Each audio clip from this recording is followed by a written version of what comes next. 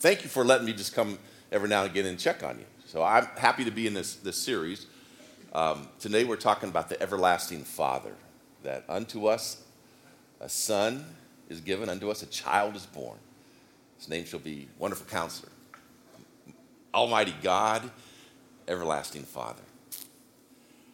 I think you probably have heard in the last couple of weeks that this whole thing was written several hundred years before the birth of Christ, in the gloomiest, darkest time of Israel, when they needed hope.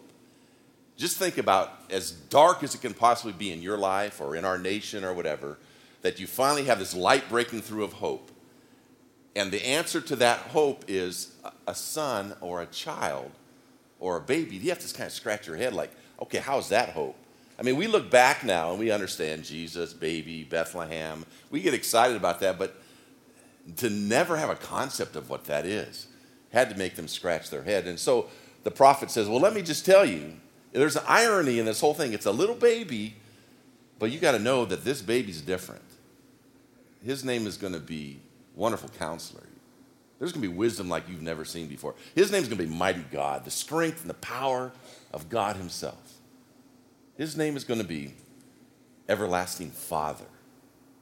Now, I don't know about you, but as I go through this list, I go, screech, wait, baby, son of God, Everlasting Father? I mean, come on, Isaiah, what are you trying to do? And it's easy to jump in and try to figure out, well, this is the Trinity, and this is going to be, and everything I read says, don't go there.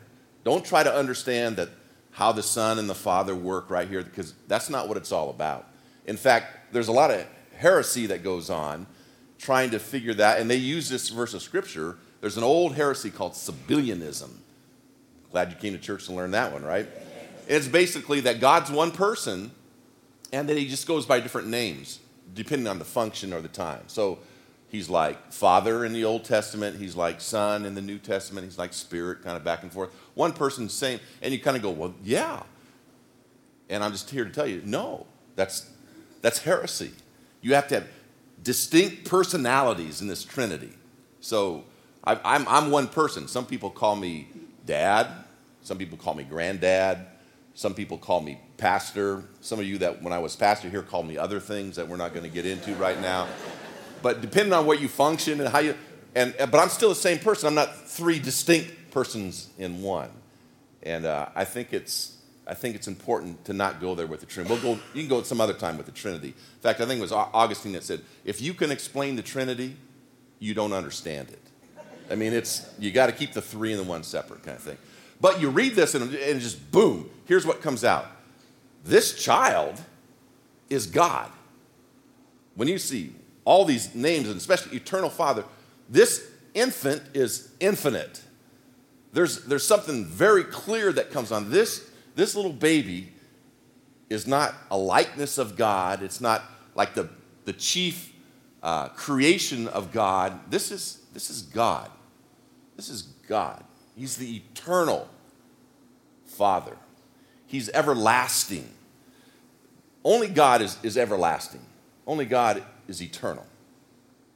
In all of creation, no one else but God is everlasting. You have the angels, which are immortal, as we know, but there was a time when angels did not exist. There was a time when there were no cherubim or seraphim or archangels. There was a time when they didn't, and by the decree of God, he can take them out anytime he wants to. Now he's decreed that they'll live forever, but there was a point when angels didn't exist. Humankind, there's a point when when men and women did not exist. There's a point of beginning for us. Now, the Lord has decreed that our soul is immortal. Our soul will live forever. You'll live in heaven or hell, depending on what you do with Jesus, but you will live. But there was a point of beginning for us. We're not everlasting. We're not eternal. We'll live forever because of the eternal one. You can take it a little bit further, like animals. There was a point when animals didn't exist. And the big question is, will they live forever? Will dogs go to heaven? Will sweet, precious little Poochie, who I love so much, will he go to heaven with me? And want to tell you that the Bible's kind of silent on that, and I don't have an answer to that. So does Poochie go to heaven? My little doggy go to heaven? Does my cat go to heaven? No, it doesn't. But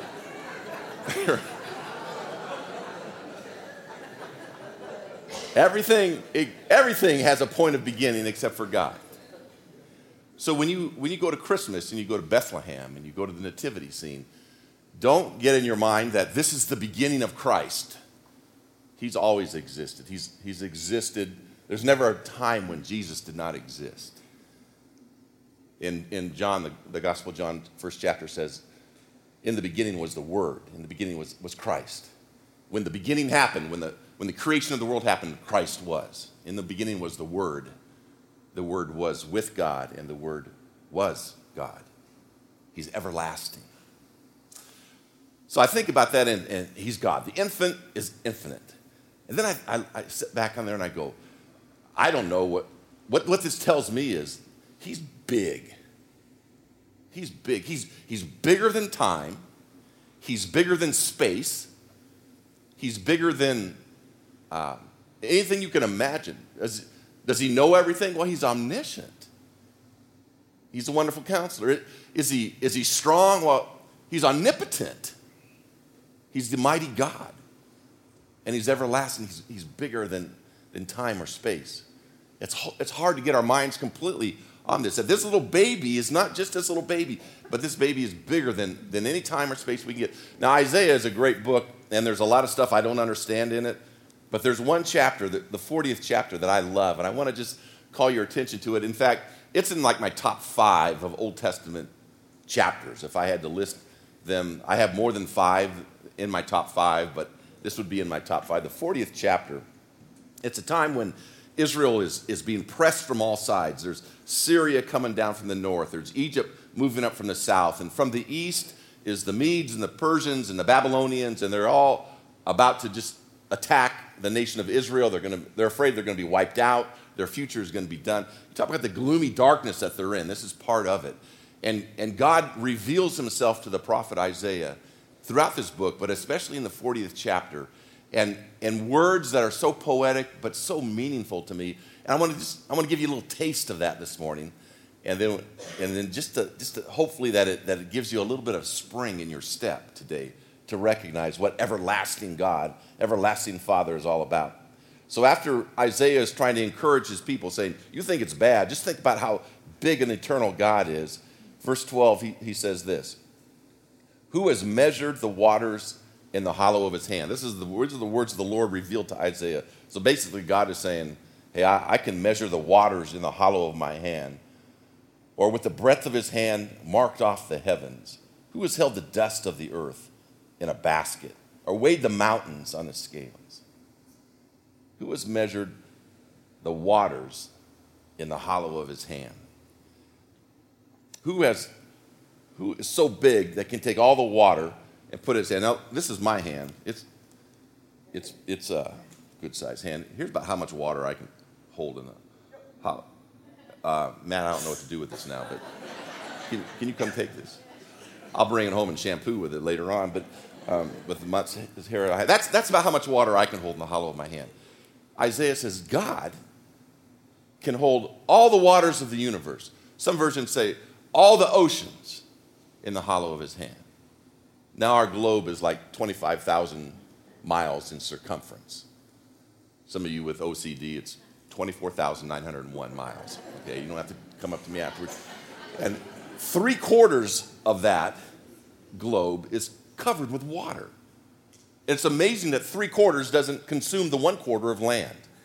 But God, in his infinite power and wisdom, hung up a thing called the moon that a few days ago was pretty big. Did you see that big moon?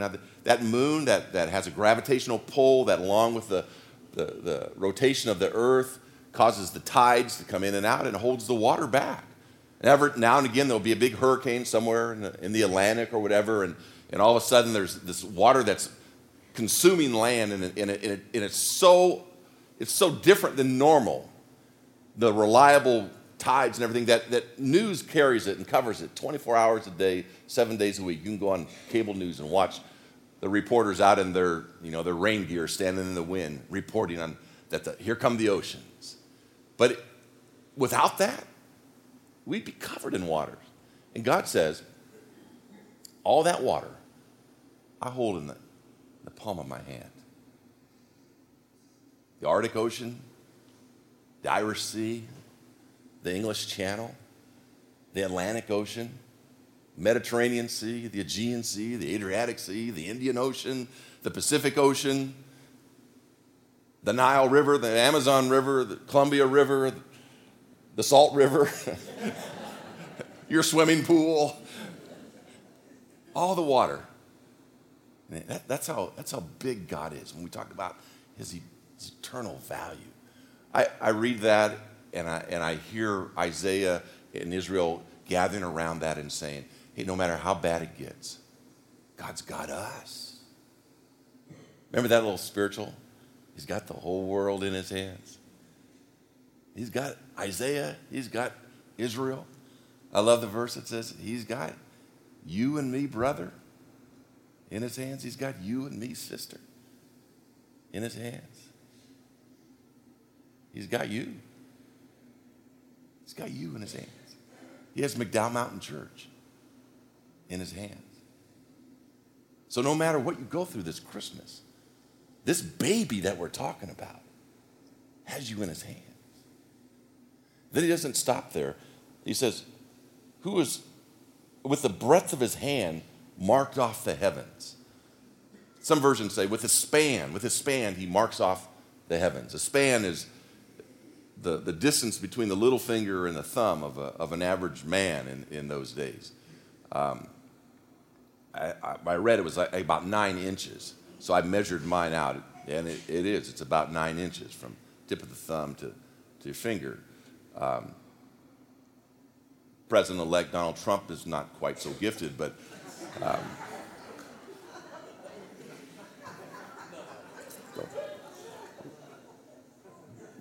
don't repeat that next service. I could take my hand. I could measure this table using that. I go, there's 9, there's 18. I just don't have time to really get.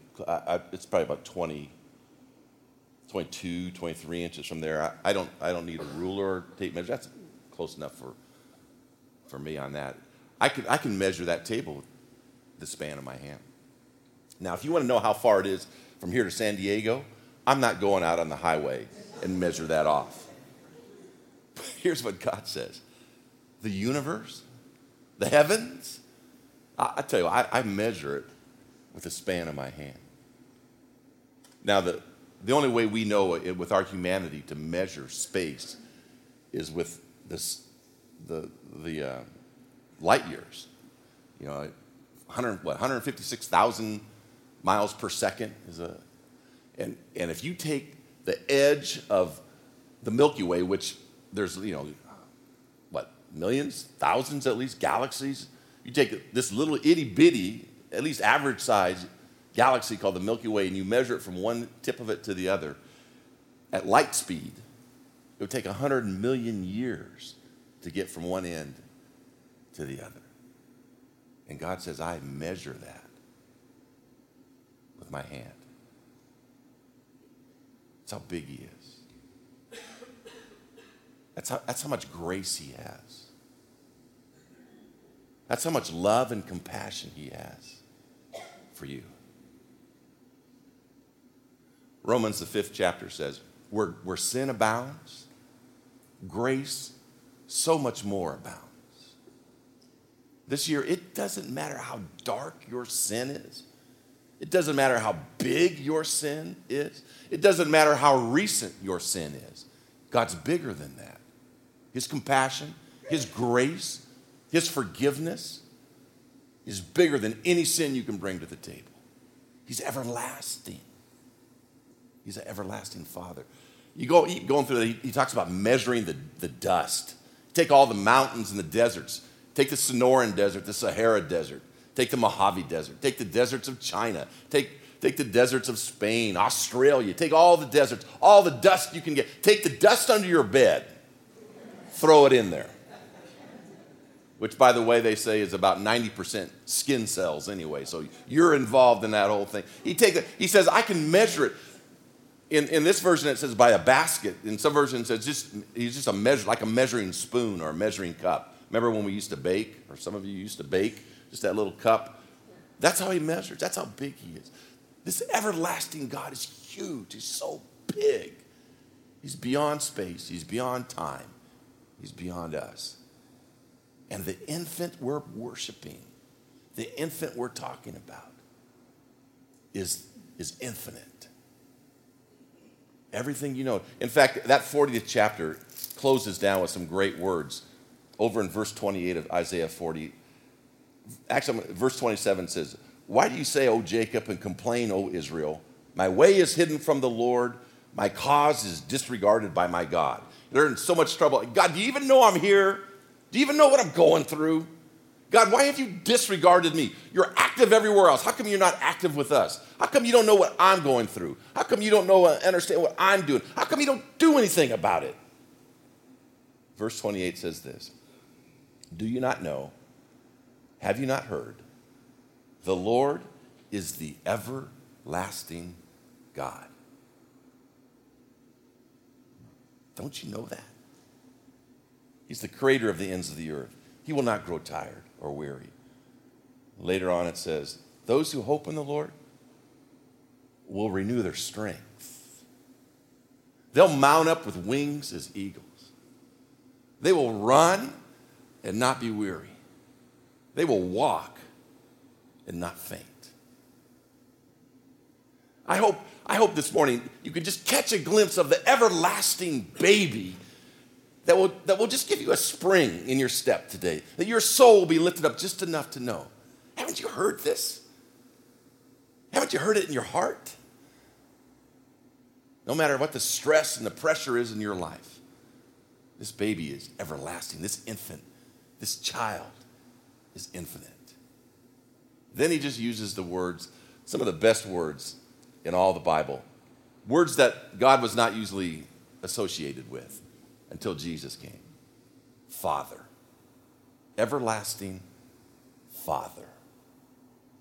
He's revealing the face of the Father. It's this compassion. Psalm 103, David says, God's slow to anger. He's abounding in love. Like a father has compassion for his children, so the Lord has compassion for those who fear him, who revere him, who worship him, who surrender to him. Father. I mean, you know the story as well as I do, that Jesus tells in the 15th chapter of Luke of the son who had enough, asked for it all, got the inheritance, took off to the far country, running his own, doing his own thing, spending it all in the exact wrong ways till he was completely broke. And he started begging and searching and seeking, and he found a job feeding pigs. And the food of the pigs, the husks of the pigs, started to look good to him. And the Bible says it was at that point he woke up, came to himself, came to his senses. And he said, it's better. I remember Father, I'd rather be a servant to Dad than this. And everybody that had ever been before Jesus who were God-fearers and knew God would say, well, yeah, of course. Get up and go back and be a servant. Be a servant to this judge, this holy God. If he'll even allow you to be a servant, you're lucky. If you work your way into it, yeah, you can be a servant. If you prove yourself, yeah, you can be a servant. And he was just going, yeah, I'll be a servant. I'll take that any day. If you haven't memorized this verse, here's what I love. Verse 20 of Luke 15. But while he was still a long ways away, while he was still far off, the Father saw him. His heart filled with compassion for him. And his father got up and ran to him, embraced him, hugged him, kissed him, wouldn't let go of him. Servant, nothing. You're my son. I've got a ring, credit card with your name on it back home. I've got a barbecue already in process. I brought a new band in, live music. I've got a new robe to get you out of that stinky, smelly one you got. Got a whole new identity. You're not servant. You're not lost. You're son because I'm father to you. I'm father. I don't know if you've ever heard or read, there's a message in a book by a guy named Brennan Manning, who used to be very popular on the speaking circuit, former priest. Long story with him, but if you've ever had a chance or will get the chance, I think you probably go on YouTube and find it. His message on Abba Father. Abba Father. I had a chance to hear him in person, and I don't know that I've ever been moved by a message like that in my life. When he talks about God as Daddy, Father, Abba, Father. He refers to this passage of Scripture, he refers to that verse of Scripture, and he talks about some New Testament scholar that was meaningful in his life that I have no idea who he is. But what he said about this in a translation sticks with me on a daily basis. He said he translated it basically like this. But when he started to come back, while he was a long way off, the Father saw him, had compassion, ran to him, embraced him, and couldn't stop kissing him. Just couldn't stop kissing him. I love that.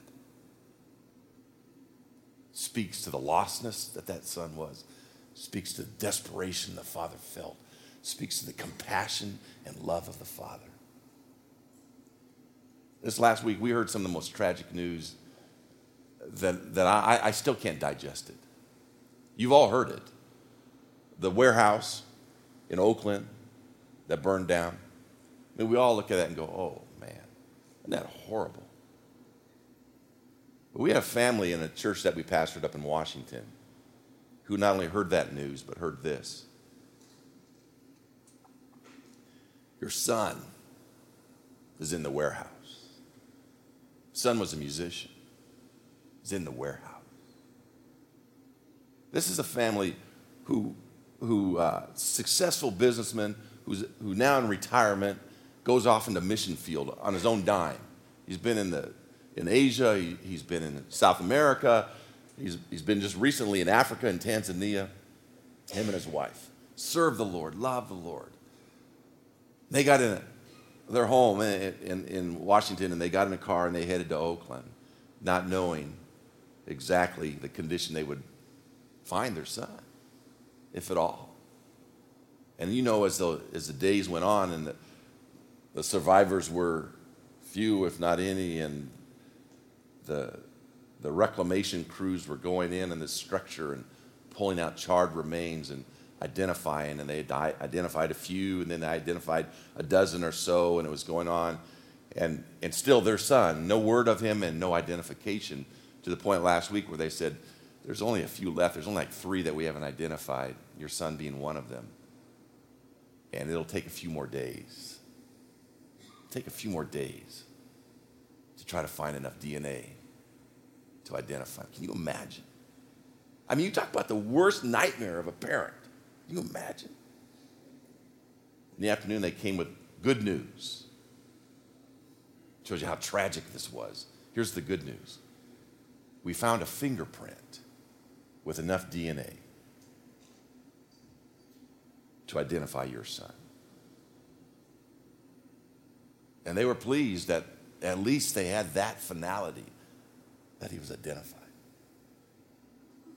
I can't imagine what they're going through. I can't understand what they're going through. I don't even have words to say to deal with it. And I know they're being ministered to by people all over, not only the nation, but the world, that lives that have been touched by their life. I don't know but here's what I do know.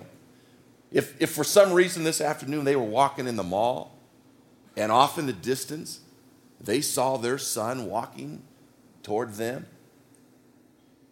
it doesn't matter who was in their way. It doesn't matter where they were. It doesn't matter the barriers they'd have to overcome. It doesn't matter the noise that they would make. I tell you, this couple, this man and this wife, this mom and this dad would run at full speed to their son, and they would grab him and they would hug him, and they'd never stop kissing him. They would just not stop kissing him. Why? Same words of this father. We thought you were dead, but you're alive. We thought you were lost, but you're found. That's the heart of our everlasting Father. That's Christmas. When the Father sees us in our condition, and while we're a long ways off, runs at full speed, hugs us, and just couldn't stop kissing us. Just can't stop. In fact, I'd suggest to you today that this baby, this Christ child, is the hug and kisses of the Father. It's the hug and the kisses of the Father.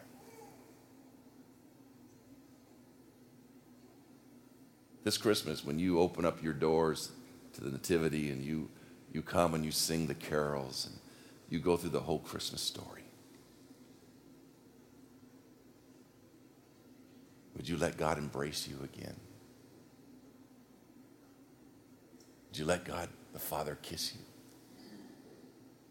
He will, as you invite the Son into your life and into your home. John, the first chapter, says this: we who believe, he's given us the right to be called children of God. If he's the everlasting Father and you're the child, what does that do for you? What does that do for you? Well, Merry Christmas.